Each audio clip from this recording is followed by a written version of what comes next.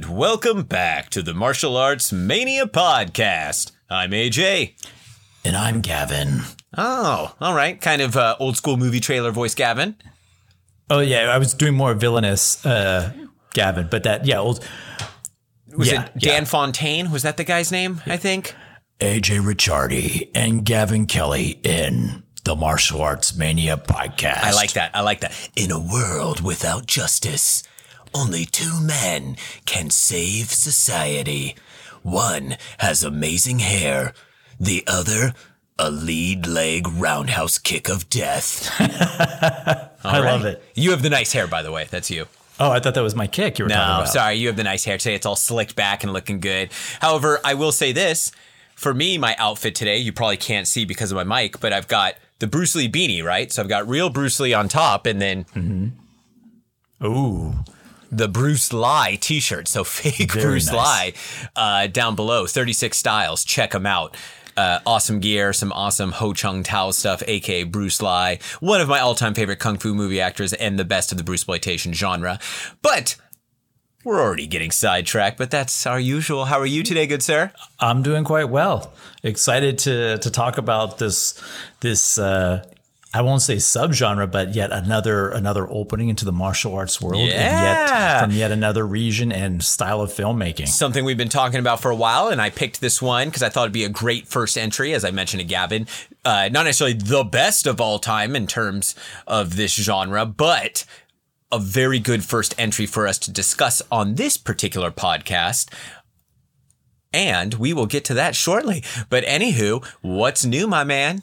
Well, it was a very interesting week for martial arts. I was attending a live YouTube stream, and I was leaving a comment. And then, as I'm leaving the comment on this live YouTube stream, I'm getting a text from none other than AJ Ricciardi. Well, and it turns out we were. I actually commented back in the stream, and then I thought, wait a minute, I better check make sure there's not another G Kelly around. And I was like, that is you, isn't it? And you're like, yes. I was just about to text you. Yes, we were both watching the live stream of the Viking Samurai and the Kung Fu Genius together because Gavin obviously probably was able to sneak away for a little bit at work, and I am currently fun employed, so I had plenty of time to sit down and watch it live. But it was a very interesting discussion.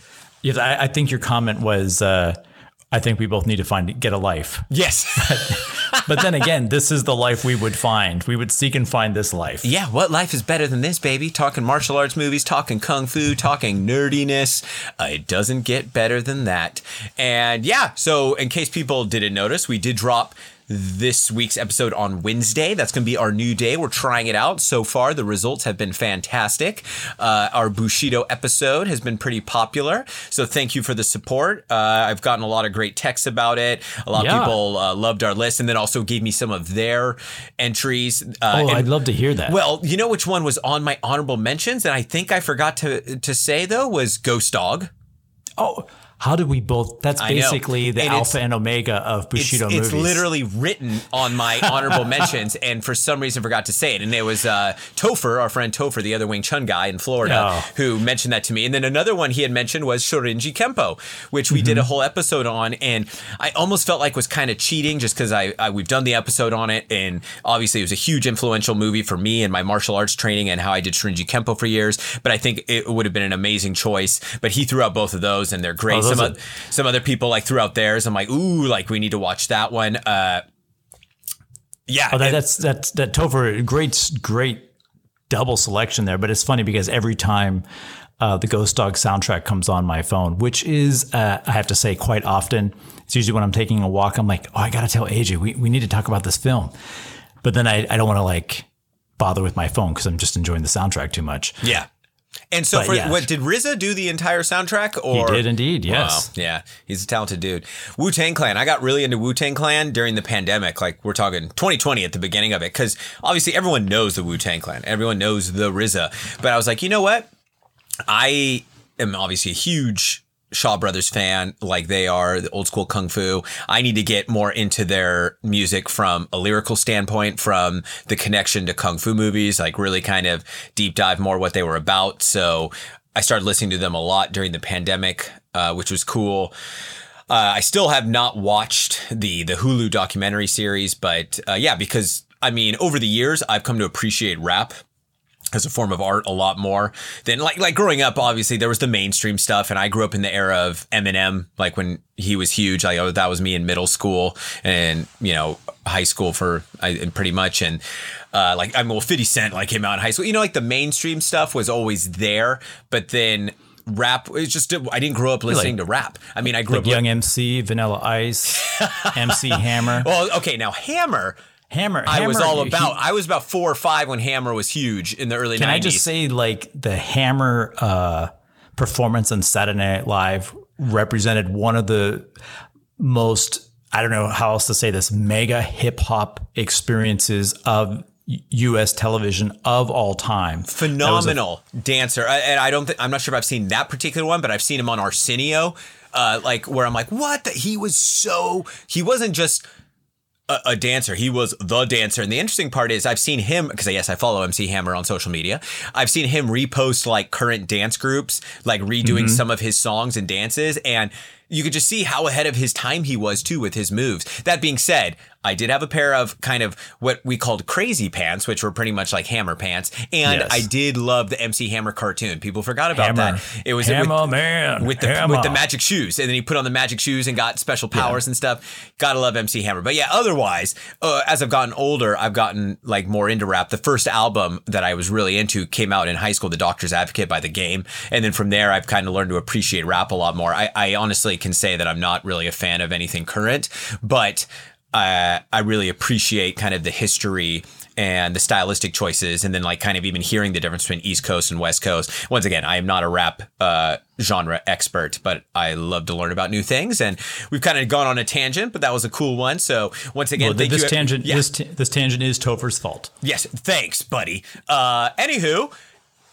Awesome. Cool. So let's discuss martial arts movie news. Do you have anything to? I have martial arts news worthy of noting, but not martial arts movie news. That's okay. That counts. The record-setting champion Hakuho retired, I believe, yesterday from sumo. Okay, that's very significant. It is very significant, and it appeared on my Twitter, because Sumo Digest or Sumo Daily had retweeted a photo of Steven Seagal attending the ceremony. And usually at these ceremonies, that's where, after the day of sumo wrestling, they'll come out, have a special ceremony where they cut off the top knot. And so his top knot was cut last night. Did Steven Seagal cut it off?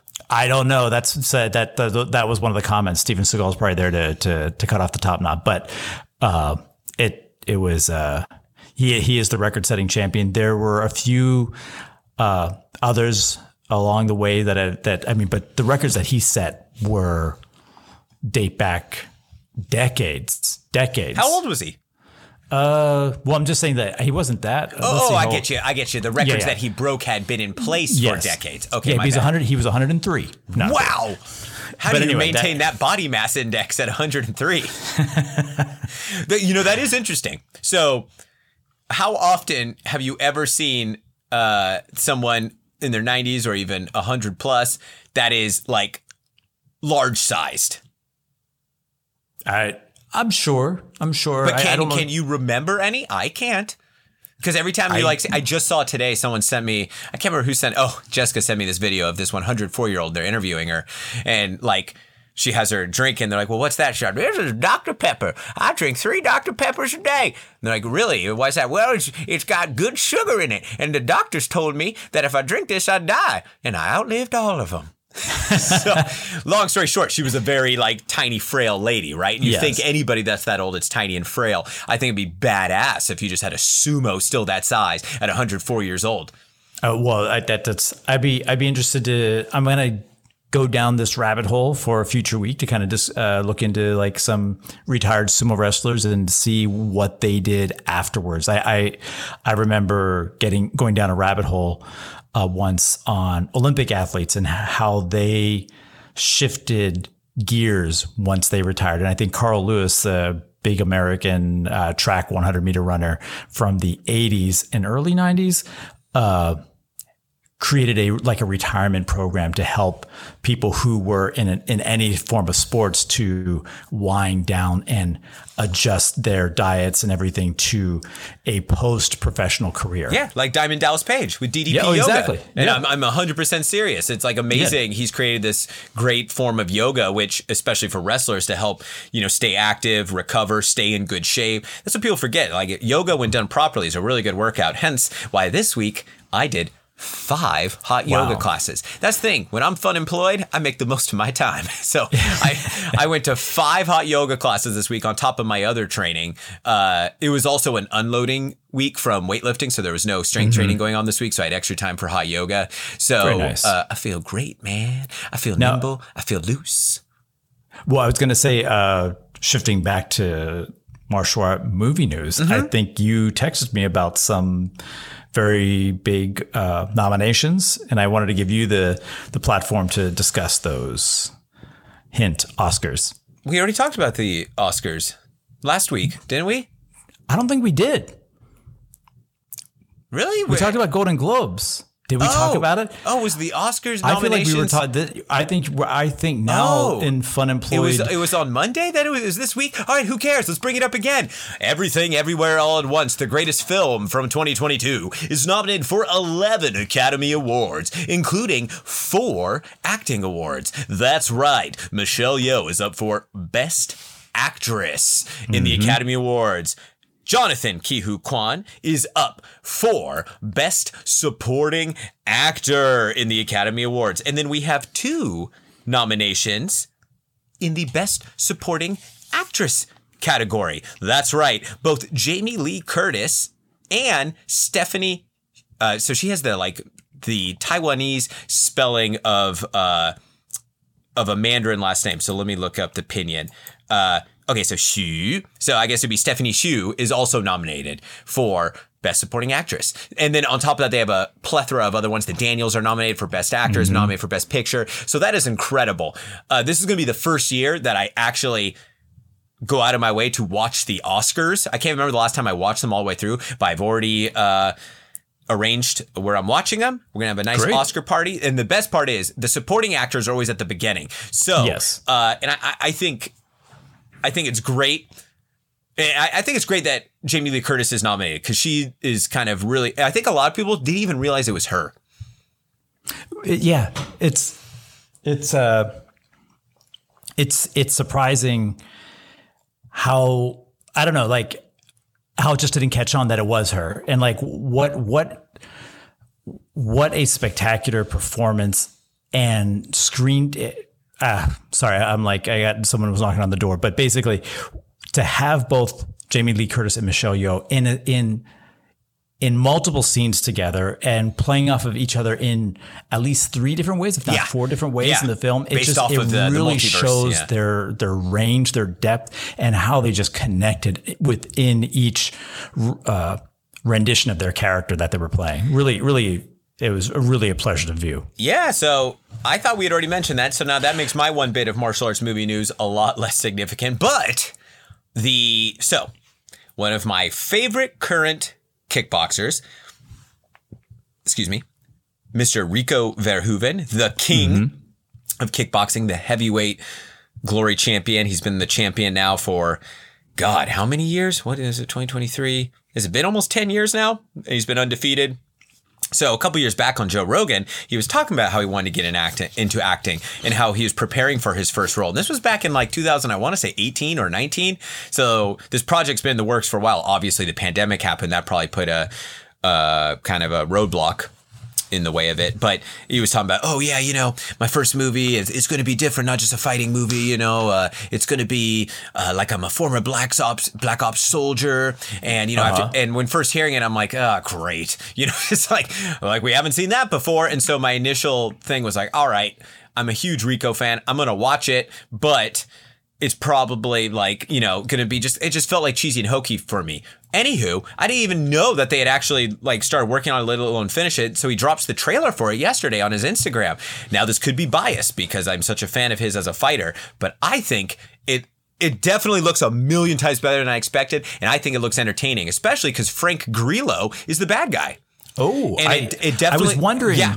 after last year with him being in, I think, somewhere between 5 and 100 films, where he was in 2023. So now I was literally walking, because I walked past Bulletproof Coffee, Upgrade Cafe, where I'd once seen him. And I was just thinking, what's he doing these days? Because, We've seen a decent amount of celebrities there. we have. So you've seen Frank Grillo. We've seen Don Cheadle. Yes. Not Don Cheadle. Oh my gosh. Tim Meadows. How did I mix up those two? Totally different. I'd love to see Don Cheadle though. That'd be great. Goodness.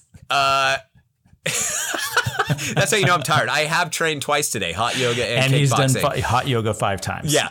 But anywho, and then we ran into John Hackelman together, and then maybe you've seen other people. But anywho, so yeah, the trailer drops, and it definitely looks like Rico has put a lot of time into his acting. Like, once again, it doesn't necessarily look like his range is going to be huge, but it doesn't have to be for this kind of character. It is the plot he basically said, but I definitely like the way it's going. It's got a Taken aspect to it. No big deal. We've seen it a million times. So once again, some of the initial thoughts I have had of like, oh, we've seen this before, but it looks like they're at least... It definitely looks like it has a good production value. Now, what the budget is, I'm not sure, but it looks like they made the most of it. The fight scenes, I don't know. They look hard hitting and kind of cool, but that just could be a great trailer editing job done. I don't know. Either which way, I'm excited to check it out. It looks like Rico Verhoeven put the effort in, not only with the acting, but also his accent seems a lot more neutral. Now, he's from Holland and speaks really good English, even when you go back to that Joe Rogan interview a couple years ago. But he has, a Dutch accent, but it looks like it's kind of a lot more mellow. He has a cool look to him. He grew out a beard, and he kind of looks a little more grizzled, like I'm an ex-soldier. So, hopefully it doesn't disappoint, and we may have ourselves, he would be a great action star just because he's huge, he's muscular, and he's got incredible martial arts skills. So if he could segue into a film career, I'd love it. He would be a throwback to like the old school 80s guys. I love that. Yeah. I'm going to check out the trailer as soon as we're done recording. I'll send it to you. Oh, you're never on the Instagram, so I'm not. I'll try to find it. One of these days, I might be back. So anyways, it's called Black Lotus. Black Lotus. Ooh, I like that. Yeah. Okay, let's get going because we are on a bit of a time crunch today. Do you have some movie quotes for me? I'm gonna hit you with one. I think we've done all the damage we could here. Want to go blow up something in L.A.? Drive with Mark Dacascos? No. Yes. Yes? Whoa. Yes? I thought I'd just give you a medium to very hard one. That was right off the bat. I don't know how. I haven't watched that in years, to be honest with you. I've been waiting because there's been a few different Blu-ray re-releases of it. And I keep, right as soon as I'm about to decide on one, I feel like a new one pops up with more special features. And I keep waiting to pull the trigger. I just need to go buy it. But I love that film. It's been years since I've watched it, but I just remember that ending bit with Kadeem Hardison, right? Yep. That's where the quotes, who uttered the quote. It's funny because obviously I try to find a way to make these quotes relate to the film we're discussing.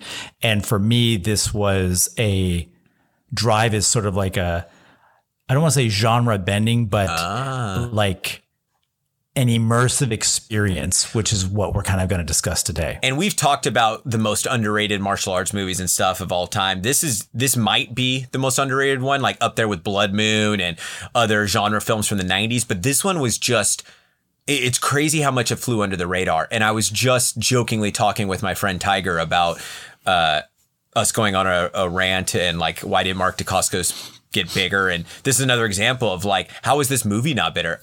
I mean, it had some kind of A-list actors in it, including Brittany Murphy.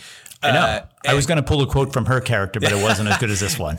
But it's just, how was that movie not way bigger? It was just so good. But that's the discussion. I will say it's definitely a time capsule film, but also timeless. It's just so well done. If our listeners haven't seen it, I would recommend getting your hands on a Drive with Mark Dacascos. Yeah, definitely. Okay, so now time to discuss the movie we are talking about today. Are you ready, my man? Bring it on. Today, we are talking about the Bollywood action picture Baaghi from 2016, directed by Sabir Khan, written by Sanjeev Datta, starring the one and only Tiger Shroff, as well as Shraddha Kapoor and Sudhir Babu, as well as a bunch of others. And once again, my apologies if I butcher any names today. I'm trying my best. And later on, if people want to comment and help me out with the pronunciation, I'd love it. But yeah, so I've mentioned it briefly before. I've even posted on Instagram a bit. I'm a massive Bollywood film fan. I've always had an interest in it. Ever since I can remember, the first time it was when I was a kid. I was at my grandma's house in Oakland.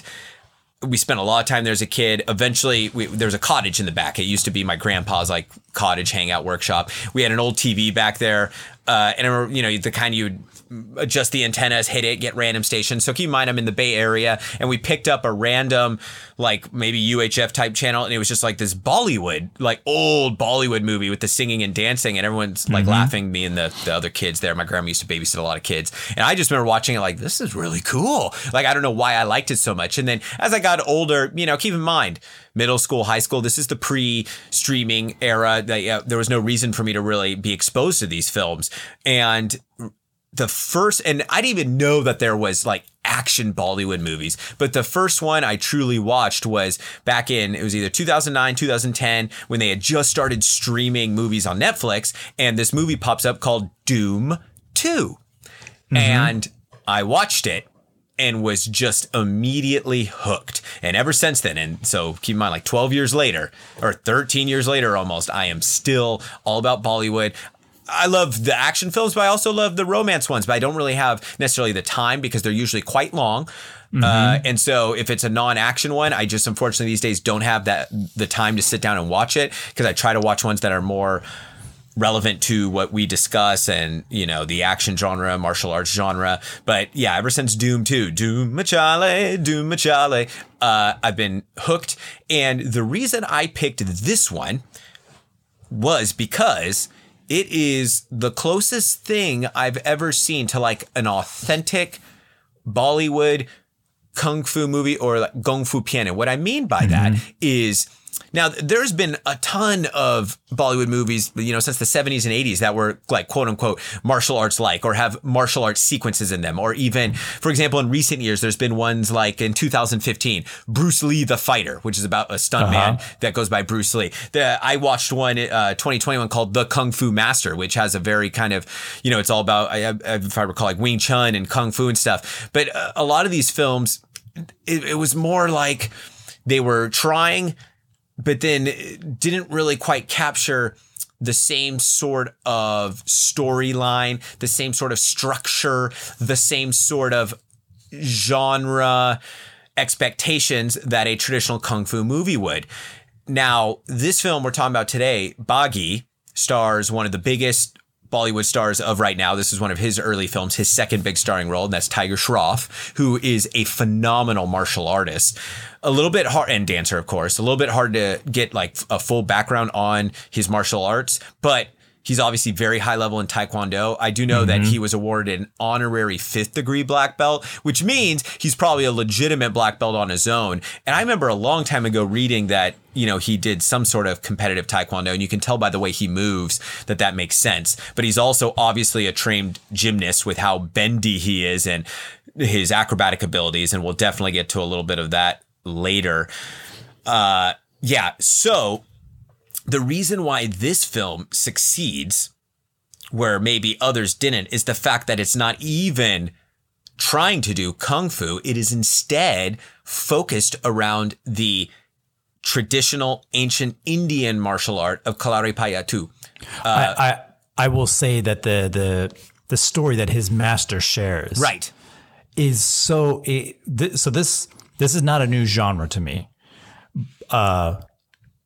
But I actually feel like I came away learning a lot or wanting to research more myself. So I'm very curious about what you're about to share, because this was brand new territory for me. So you're talking about the whole idea of, the Bodhidharma going to China, going to the Shaolin Temple. Now, yeah, this is so anybody that grew up in the pre-internet era and had books and, was into martial arts has heard this story, has heard the story that all martial arts come from China and Shaolin, which really, in retrospect, I mean, nowadays and after research and just kind of common sense, doesn't really make too much sense, because Chinese battlefield arts and martial arts and even wrestling Shuai Jiao. There's documentation stuff from like literally like thousands of years before Shaolin. So it doesn't really make sense that Shaolin is the birthplace of all martial arts, let alone all martial arts in Asia.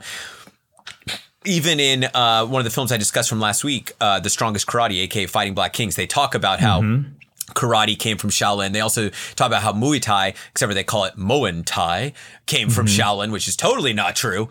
So there's a lot of apocryphal tales in the world of martial arts, folklore that's been passed down from generation to generation. It's convenient. It's sometimes very intriguing and a beautiful storyline. But, and the Kung Fu Genius has talked about this on his podcast as well. I don't know how much legitimacy is to that claim. That being said, there is the documentation of Kalari Payatu being thousands of years old, like 2,000 years old, in an ancient art of India. And for today's episode, we are going to use the shortened term of Kalari. It's just easier for pronunciation purposes. And for example, I was watching an old documentary from the early 80s to do research on Kalari, and even the masters were calling it Kalari. So we're just going to call it Kalari today. There's a lot of documentation on it. And even some of my friends that are martial arts historians have talked about how, you know, just like with Kung Fu in China, there's multiple styles from different regions. But from what I've gathered, like southern India is where Kalari is really kind of the birthplace of it, a battlefield art. Now, there are a lot of similarities between the Indian martial art of Kalari and like Chinese martial arts. There's a lot of healing arts that go with that. But I think that just comes from a common, growth of society in the sense of like, okay, there was warriors, there was healers. A lot of times they went hand in hand. And even when you watch Kalari movements and stuff, and even in this film, you see a lot of it kind of, there's elements that look like wushu. We even saw Kalari featured in the Jackie Chan one, The Myth? Yes. Jinx. Gotcha. You owe me a Coke Zero. That's what. And I if want. I can't get it, I don't talk the rest of the podcast. That's right. No, I'm just kidding. So yeah, in The Myth, they had a lot of it. And so it kind of has wushu-esque elements to it. There's some unique weaponry, like the flexible sword that we see in this one. So, and there's a lot of ancient writing on it. So the legitimacy of Kalari is not being disputed. Now, whether it is the birth art of Shaolin, I mean, I don't know. I just feel like there's enough evidence to show that that isn't the case.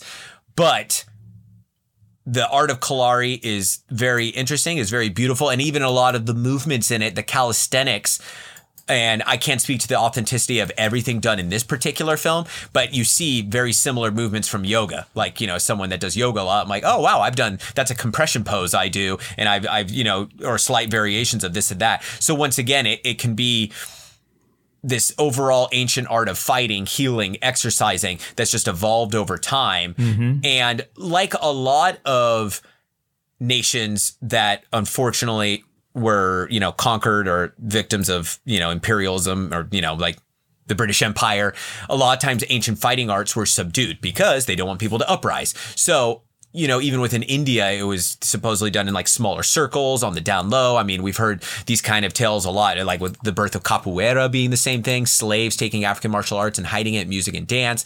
So it, wasn't until the 20th century that there was kind of, I believe, this resurgence of it. But yeah, so Kalari, the ancient art, martial art of India, it has a lot of dynamic kicking and jumping and stretching and beautiful movements and sword play and stick fighting and shield fighting, because obviously start off as a battlefield art, a lot of deep stances. If anything, it looks very similar to Northern style martial arts. Nothing like Southern style, but like Northern style martial arts. If you watch like a form of Kalari with a, any sort of maybe Northern, like, I'm drawing a blank on names, like maybe a long fist form. I don't know. They kind of have similar attributes to them. So this film focuses on the art of Kalari.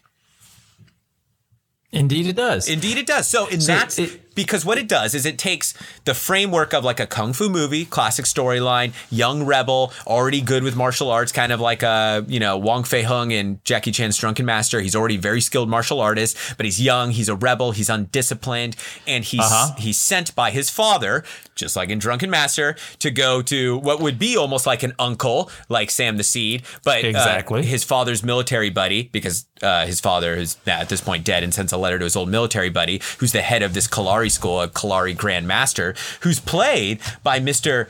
Shafuji Shaurya Bharadwaj, who I went down a rabbit hole on his background, and that could be a whole episode on this guy, because I believe even the Shafuji might be a stylistic version of Shifu added onto his name. But long story short, he's apparently a Kalari expert, as well as being like, he trained special elite soldiers. There was accusations of stolen valor against him. Yet when you watch him in this film, it can't be denied that he has incredible physical capabilities. Well, yeah, no, I mean, there are a couple of places in this film where there is some wire work done, but even in the few scenes that might have some wire work with him, my goodness, I would almost venture out to say that watching his training sequences, and also I was going to pull a quote from him for the quote segment. It just, the way he delivers lines, so everything, he brings so much gravitas and beauty to the screen. I agree. He's a great like Shifu master role. So anyways, Tiger Shroff, our leading actor, plays Ronnie. He actually goes by Ronnie, Ranveer Singh, but he goes by Ronnie. He's a young rebel sent to this Kalari school by his dad to give him some discipline, because on his deathbed, he's worried that his son is, going to be this reckless rebel, right? Because I believe Baaghi actually means rebel. And so he's sent to this Kalari school, totally undisciplined. He likes to party. He likes to drink. And along the way, he meets a beautiful young girl named Sia, played by Shraddha Kapoor. And she's an aspiring actress with an absolutely terrible father who's a total sleazebag con man. And when they first meet, the son of our Kalari master, Raghav, played by Sudhir Babu, also sees her for the first time. So they're both infatuated with her, but they don't realize it at first. So anyways, Ronnie is sent to the school. He's an undisciplined delinquent, and eventually the master, the guru, so Guru Swami is also what he's called. So, takes him aside, gets him some discipline. He devotes himself. He becomes a Kalari expert. But then pretty much the love that both Ronnie and the master's son, Raghav, have for Sia comes to a boiling point. So much so that it almost ignites. Aha, yes, very good. There's actually a scene with gasoline. That Raghav kills his own father and attempts to kill like Ronnie pretty much, and then kidnaps Sia.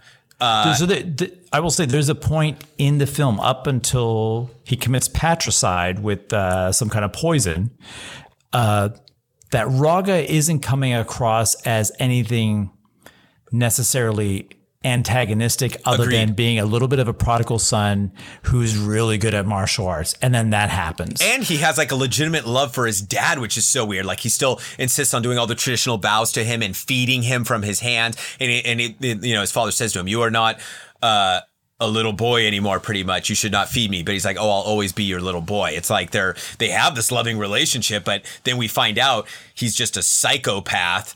Also, on top of that, has no problem killing his dad, trying to kind of, and then kidnapping Sia later on. Sia's own dad would rather have Raghav be with his daughter because he offers him a bunch of money, even though he runs off with his daughter. He tries to frame Ronnie for like being the scumbag, breaks up Ronnie and Sia. And it isn't until much later on down the line when Raghav kidnaps, because he finds Sia, kidnaps her, that Ronnie has to go rescue her, even though he like has a lot of hatred for her now because he thinks that she abandoned him. Anyways, it's getting a little convoluted, but if you watch it, you'll get it. Yeah, and it sounds a little convoluted. It also sounds a little like, oh, this is heavy. Yeah. I will say that this movie, the first half of the film, is entirely fun.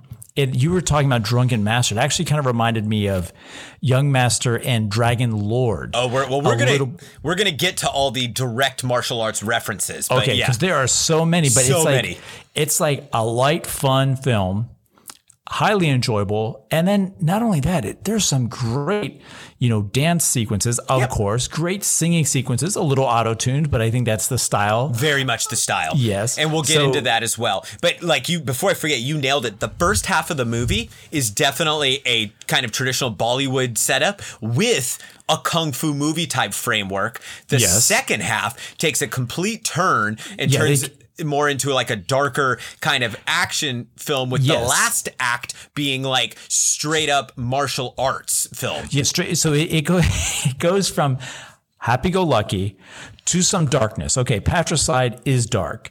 Threatening to like burn people up with gasoline. Even saying that, it comes across more dark than it actually appears on screen. And then it gets like kind of very dark to the point where it's like, okay, he's the good guy. Yes. And for those watching this, listening to this episode and then going to watch it, by the way, the film's on Netflix, very easy to watch. The first half of the movie, you're not getting too much martial arts action per se. Then the second half comes, and then you finally get a little bit, and you still may be thinking, oh, what the heck, AJ, Gavin, there's barely any martial arts. No, the final act of the film, so we'll say like the final third, is like all martial arts stuff, including a 20-minute hardcore non-stop martial arts finale. So there's a ton of martial arts in this film. It's just primarily in the second act. Like our first big fight scene really isn't until, I believe, and there's some kind of training sequences that has stuff which are great to watch. But the first big fight sequence, I believe, is around the 45-minute mark. So of a 2-hour movie. So you're waiting a little while. But once it gets going, it gets going. Yeah, so it does. And once again, we rushed through the plot. There's a lot of, little intricate details that we skipped over, but you'll just need to watch it. I just want to give a basic premise, because let's go ahead and talk directly about why we feel like this is a kung fu movie. So we already mentioned the setup. He's a young rebel that already knows martial arts. He's already really good, very cocky, very full of himself. And then his dad sends him to this Kalari school. At first, he's reluctant to learn and he doesn't want to. And all they have him is doing chores and this and that. And there's our first one of our first direct references in the fact that it's like the Karate Kid. He doesn't know he's been learning martial arts this whole time. Right. All of his chores he's been doing has been muscle memory, which the master then shows him. He's like, you've been learning since the day you got here. And then he goes to punch him and he blocks it. Oh, that's the technique I was doing here. Then he goes to kick him and he blocks it with his foot. Oh, that's the technique I was using to do this chore. And it's directly ripped off from the Karate Kid. Also, within his cleaning chores, we have a direct reference to Snake in the Eagle's Shadow, where they're putting the like white powder on their feet and walking across the floor, and he's trying to clean it up as they go. Directly ripped off from Snake in the Eagle's Shadow. I actually wrote every single reference that I could find. So pretty much within the training sequences, that's the main one. It's very Karate Kid-esque. It's very Snake in the Eagle's Shadow. It also feels like when he's walking through the school, it feels a little Gordon Liu-esque as well. Okay, I can one definitely. Of those 36 chamber one. I see it. It's like it's every, and like I said, for me, there's a little Young Master, Dragon's Lord, early Jackie Chan, lighthearted kind of martial arty film going on in the beginning as well. I could see definitely some Dragon Lord-esque type things, even when they're throwing down the melons to him and he's got to throw them in the basket, very kind of more sports related. That's exactly what I thought of. Yeah, so I like that. I like that a lot. So, and then once again, he realizes he's actually been getting trained this whole time. He decides to clean up his act. He's not drinking anymore, devote himself to both Sia, his, now like pretty much girlfriend, and the master. And we have a great training sequence which shows him evolving as a martial artist, becoming very close with his master, his guru. And that's the funny part. Like you mentioned, the son, who's the evil antagonist, Raghav, is watching him this whole time and gives him praise. Like, you are going to be a champion one day. Very good. Like, and that's one thing. Raghav's accent is pretty heavy. The actor Sudhir Babu, and lots of the times when he's speaking English, the subtitles aren't there because they're supposedly not needed.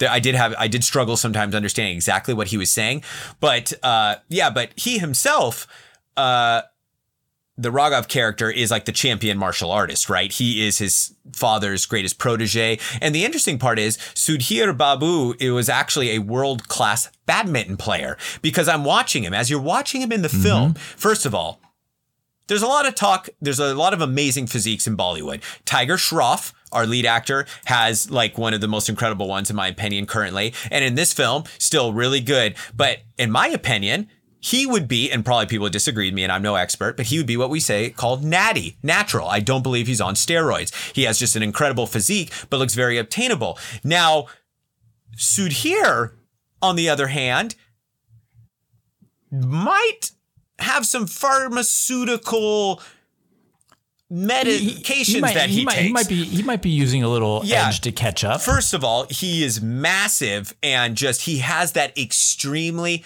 hard, firm look with insane vascularity at all times in his pec and shoulders. And he has those kind of abs that he looks like competition ready at all times, which is why I think he might be juicing a little bit.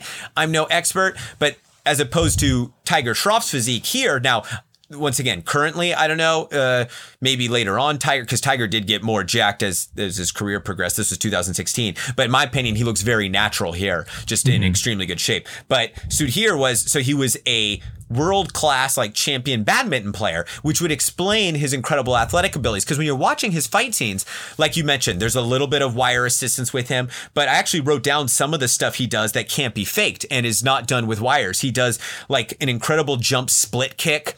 He does an amazing tornado kick. He does a cartwheel, like a no-hand cartwheel kick. All these done without the wire assistance. Then even the stuff that's done with wire assistance still takes a lot of athletic ability, and you see his incredible flexibility and this and that. But then there's other kicks, like basic roundhouse kicks, which he doesn't do very well. It's so odd. Right. There's some sequences that just like he almost looks like Scott Adkins or Gary Daniels on screen with his kicks, and then all of a sudden there's a roundhouse kick, and it's like, okay, I know visually it's right, but it's like he's carrying the power and releasing the power at the wrong point, so it just doesn't, you don't necessarily buy them. Very well put. And then they obviously have him seeming to do a very kind of traditional Kalari style, which actually is very reminiscent of Tony Jaa's close range stuff in Tom Yum Goong. A lot of like the elephant on the trunk thing, as they call it, a lot of the elbows. So a lot of the times he's doing these flowy sequences where he has like elbows and one hand down. So I think it's supposed to be kind of a more traditional style of Kalari, which would make sense. And of course, are we ready to go? Like, I'll let you continue. You bring up Tony Jaa. I mean, there's a lot of Tony Jaa references. We'll get to those here shortly. But we should mention, so then the contrast, and I think it makes a good contrast for this really hard, strong, stocky, like bodybuilding looking antagonist to our protagonist, Tiger Shroff, who has some of the most beautiful kicks you've ever seen. So obviously, as we said, Taekwondo background. I had read early in his career with his first big action movie, Hero Panti, he did a bunch of flexibility training, which would just explain why he's just so flexible. But he kicks like 80s era Van Damme, because there's a balletic quality to his kicks. My God. Yeah. So it's like, as I was saying, like at points watching this film, it's like watching Scott Adkins and Gary Daniels. And now that you're shifting over to like 80s styles Van Damme, it's like all three of them are being channeled through these two gentlemen, and they're kind of like trading where they're kicking. I mean, the reason I would actually go as far as to say, and this is a bold statement, that his kicks may be even more aesthetically pleasing in this style than say Scott Adkins or Gary Daniels, is because he's got long legs. Yeah. And I'm watching it with Jessica at one point, and she's like, his legs are so long. And so I was almost wondering if he was wearing those like jeans that Chuck Norris used to advertise back in the 80s, because he's doing these like almost full split kicks in jeans. And I'm like, the lines are fantastic. It's actually, now that we're talking about it, reminds me of the conversation we had when we were talking about the top 10 kickers, and you brought up Daniel Bernhard. Yes. the lines are phenomenal. Yeah, and that's why I say the balletic quality, because a lot of his like jump kicks and stuff would they be the most functional in real life? Absolutely not. You don't need to be stretched out like that. But the fact that he's able to do it and jump so high and be like a ballerina, and I mean that in the best way, when we finally get to see him cut loose at like the 45-minute mark and just start kicking dudes, he's the kind of guy you can just watch kick all day long. And this is where we should probably just take a brief moment and pause and say, it's great to see a film with kicks like these that clearly had a little more time to shoot it, find the right angle, the editing, the stop motion, the full speed, the slow motion, just every production quality that went into this film, particularly to capture these action sequences, was fantastic. I can't think of any scene that wasn't shot as well as like at this caliber for the entire film. That's coming out right now without major reliance on CGI. And a lot of times with these action films or Bollywood action films, when it comes to the martial arts, there's a lot of wire assistance with a lot of the action stars. But you can comfortably say that with at least all the kicking stuff, there is no wire assistance and none needed. And Tiger Shroff has not only the flexibility of Van Damme, he has that same aerial jump as he did. And that's why it's very reminiscent of like even the helicopter kicks Van Damme did in Bloodsport, Kickboxer, a lot of those early films. Now, we should segue into the last act of the film, which is completely set in Thailand, because our bad guy, Raghav, has, fled to Thailand. He operates like a Asian wide underground fight league in all these different countries. They talk about, black market fights and this and that. And he's like pretty much a kingpin. He's untouchable. The police can't touch him. And of course, he lives in a giant, I said giant twice. He lives in a giant warehouse. Giant warehouse a la The Raid. It even looks like the one in The Raid, kind of, definitely. And there's other elements that this is where we start getting, you can maybe call them homages, you can maybe call them redos, or you can maybe call it ripping off. But, that's not for us to say. It's like the chase sequence.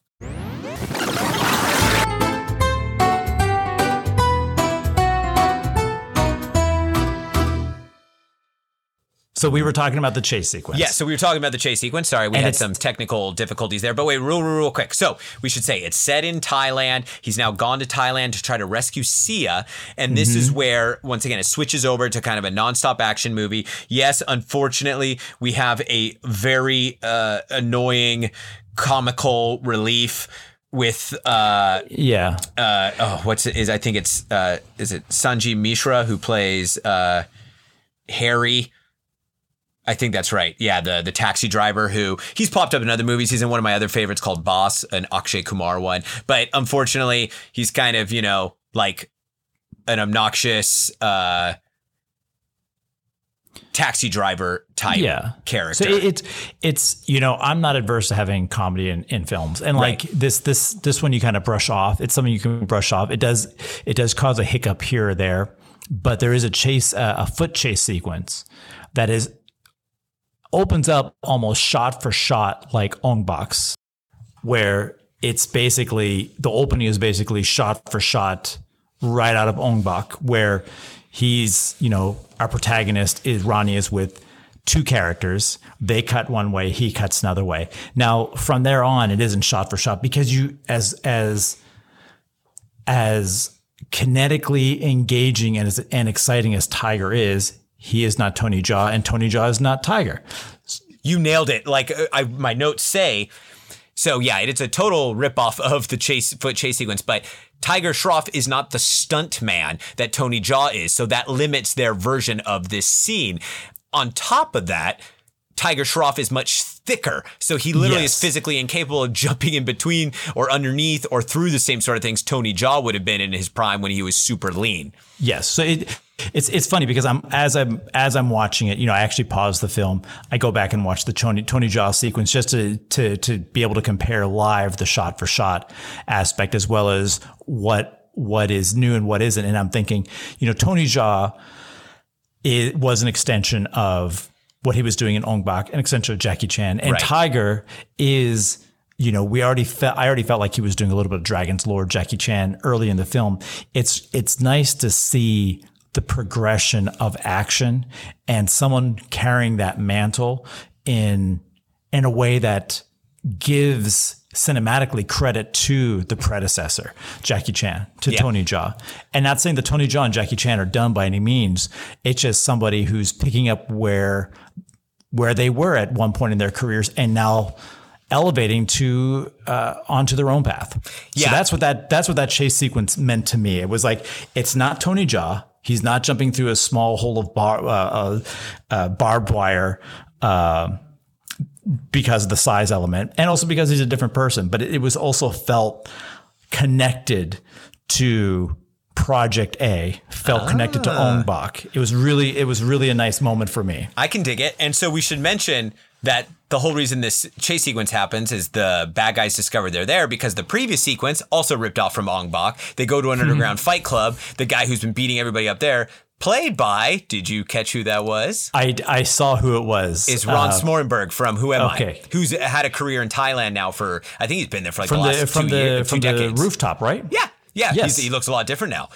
Still an incredible martial artist. But once again, directly ripped off from Ong Bak. He comes at Tony Jaa, and Tony Jaa puts him down, and Tiger Shroff puts him down with one kick, just like in Ong Bak. So once again, we have that reference. It goes into the chase sequence, which is very much an homage to, and you got to give Tiger credit because he does a lot of incredible stuff in the sequence. He does. He's just not physically capable of doing a lot of the same stunt work. And instead, they do, like, as you said, the Jackie Chan things. He hops over the fence, like he electrocutes the guys, kind of more Jackie Chan-esque type elements where it's like, hey, I can't do maybe some of the same physical stunt work due to my size, so I'll do some comical stuff. So anywho, I'm going to shift from here to here, and and he's probably one of the few action stars who's able to shift between the worlds of Tony Jaa and Jackie Chan. So it was really fun to see. Yeah, I agree. So eventually, Ronnie's able to rescue Sia, but then they're captured again. She's taken back to the lair. So Ronnie has to come back and have a final showdown. This is like the 20-minute finale that we have.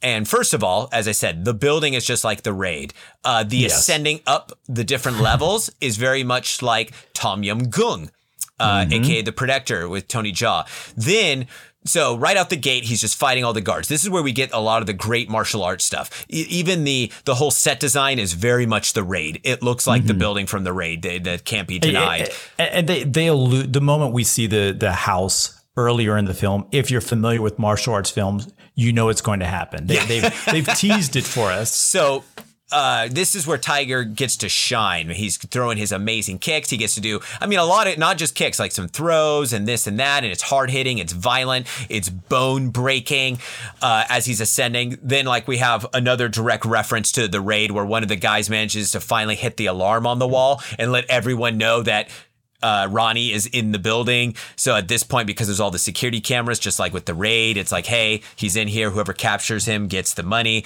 At one point, he's hiding inside of a wall, just like the raid. They start poking the knife through, just like the raid. So that's, you can't call that an homage. That's like straight up ripping off the raid. And it's funny is like as we watch martial art films and action films throughout times, particularly in the 80s, 90s, and early 2000s, we would see sequences in Hong Kong films that appear in Western films and vice versa. So this is something that I don't want to say it's right to steal, but it's common, and they're nuggets for folks like our listeners who watch a lot of martial art films to be able to, it's, a great callback. Yeah, most definitely. And then, so we're getting all these incredible fight sequences, amazing kicks. At one point, Sia escapes, and it was shown in one of the flashback sequences that Ronnie had trained her briefly. So she's pretty good. She can fight. And so she gets to throw down. She looks good. She does a good job. But obviously, Tiger Shroff is where we want to see the action. And he gets some great one-on-ones. He gets some great group stuff. He gets some hard hitting, like, pile driving a dude and his head goes through a table. And sometimes with Bollywood action, I always appreciate it because the ingenuity and creativity is always at the highest level, but it doesn't always come off as authentic. Here, we're getting some real solid, hard hitting action where you're believing what's being shown in front of you. I will say that throughout this whole raid sequence, there's one moment where it starts to feel like Kiss of the Dragon, where Jet Li is fighting the two twins in the office space. And I can dig it. You know, it's like there's an element of everything. And what I do like about Bollywood is, rather than thinking, let's restrain ourselves a little bit, it's let's go to the other side of the limit. And there's something you can appreciate about pushing, really like going beyond that yellow light. The light's turned yellow. You're a car length behind the intersection and you're still going through. That's how I see this film. I like that analogy. The light's turning red halfway through, but you've made it to the other side. Yeah. And then so he gets through, and then he has his first showdown with the main henchman, played by well-established Thai stuntman, action choreographer, and actor Kazu Patrick Tang, who has the most ridiculous wig. I don't know why they gave him that wig. And he's also definitely dubbed because his character, he's supposed to be from China. And so they have him a dubbed English voice for him. Now we do Chinese fight. It's just kind of, because the thing is, I've heard he was one of the antagonists of one of my all-time favorite action films, Bangkok Knockout. So I've heard his voice, and I've heard him speak English also in that film a little bit. That's definitely not his voice. He's dubbed. He has a ridiculous wig that's this straightened hair. Once again, Jessica saw that sequence with me, and she's like, "Why does he have that terrible wig on?" And I was yeah. I wonder if that's the actors, he talked his, this is one of those yellow light sequences, hey, we're going to drive through, and no, we didn't quite make it. Well, but who cares? And I also don't know if it was to, quite frankly, I don't know if they thought that would make him look more Chinese. Now, I don't know so I do know he's Thai. He's from Thailand, but it is possible maybe he is Chinese. His last name is Tang or Tong. I don't know. I don't know much about his background. I do know that obviously he's a martial artist. He's done that film Raging Phoenix, which also had some breakdance type stuff in it. I know people that have worked with him before, and I've heard nothing but good things. And so he's great in this sequence. It's just the ridiculous wig just makes it hard sometimes to watch. You have to look past the wig in all his scenes. But yeah, his fight sequences are fantastic. Yeah, and so they get their fight. Obviously, Ronnie wins, which brings us to the finale, where him and Sia decide to confront Raghav together. And like their previous fight in the film, Raghav is at first kicking Ronnie's butt. Ronnie lands a shot or two, but Raghav pretty much has him defeated on the ground. But that's when Raghav makes the classic mistake of revealing that he killed his master. I know. And there's a great line in that sequence as well, where you don't become a champion after just a few months of training, which of course I'm paraphrasing the line, but there are, every time they take a pause, there's a great line just peppered throughout this film. But yes, then he reveals, then of course he was the one that killed the master, which, mistake. Cause Ronnie's like, wait, what? And then he starts to embody the master and starts doing his poses, which distracts Raghav because he literally starts seeing his dad as Ronnie. They do some kind of superimposing type stuff and obviously having the actual actor stand in. And of course, and we should mention real quick, there's also kind of a Steven Seagal type moment with Ronnie breaking all of the previously mentioned Kazu Patrick Tang's arms and limbs. So it just goes to show, because it's cool and all, but nobody does as good as Seagal. So once again, authenticity with the martial arts abilities. Like Seagal, when he was breaking people's bones, you're like, this one you're kind of like, okay, it's cool. Anywho, back to the final fight. He eventually, and now we're getting references to kind of Romeo Must Die / the Street Fighter, where Ronnie's breaking certain limbs and stuff, and it does the X-ray vision shot inside and showing Raghav until finally he just straight up kills him and he's dead. And then we get the finale of the movie, which is Sia and Ronnie returning to the Kalari school, and Ronnie now taking over for the master and doing a final pose. And then we of course get outtakes, very Jackie Chan-esque. So I think I mentioned all of the direct martial arts references I had, I'm from specific films. I'm sure there's more, but yeah, that's this film in a nutshell. So let's wrap this up. How would you grade this film? I would give it a solid B. It's very entertaining. Now, we should mention there's also 3 musical sequences. The first one, the chum, chum, chum, is very much the style where it's part of the narrative. It's done at the train sequence. Then we have 2 of what I like to call the music video ones, which totally jump out of the narrative. They're like in the beach, then they're in the mountains, then they're at a park. These are very common, especially in the romantic elements of Bollywood films. They completely take you out of the movie, and they're straight up like music videos. Whereas the first musical sequence, which is great, is part of, I hate to say the diegesis of the film, whatever, like it's happening there, but that's kind of what it's supposed to be. So I really enjoyed that first one. It's a great Bollywood. The first one is really fantastic. The other 2 are not really dance sequences. They're like falling in love / re-falling in love. Yeah. So overall, I give the film a B. The martial arts, when they get going, are fantastic. Obviously not up to par with, say, The Raid and stuff, but what they lack in maybe choreography and delivery at some points, they make up for with Tiger Shroff's incredible athletic abilities and his phenomenal kicking, which has to be seen to be believed. And if someone doesn't think so, then you're not giving him enough credit for how incredible his flexibility and dexterity and everything else is. I completely agree. And I go with a B as well. I would actually probably go closer to B minus only because there's one sequence where Tiger's character, Ronnie, gets so dark it does something really out of line when he shoots the gun. Yeah. Like, I'm just like, okay. And there's the annoying subplot with the blind taxi driver and his brother-in-law. Yeah, I think it becomes a harder film to recommend to anybody. Right. Because there is of course, characters do go through changes, and there should always be openings for tone changes, but there's like a tone change, then another tone, then another tone, then let's go really dark. And then let's ignore how dark we went. Yeah, and then there's also the annoying father character. See his father, played by Sunil Grover, Prakash Khurana, aka PP. He's just obnoxious and annoying and that's never resolved how much of a scumbag he is. So yeah, there's little things. And, once again, there's certain genre expectations for people that watch Bollywood films, not necessarily kung fu movies. But I feel like this is a really interesting film that definitely can be looked at as a kung fu movie due to the setup, due to the storyline, due to the martial arts obviously on display. It plays fast and loose when it comes to having homages / rip-offs / stealing from other films.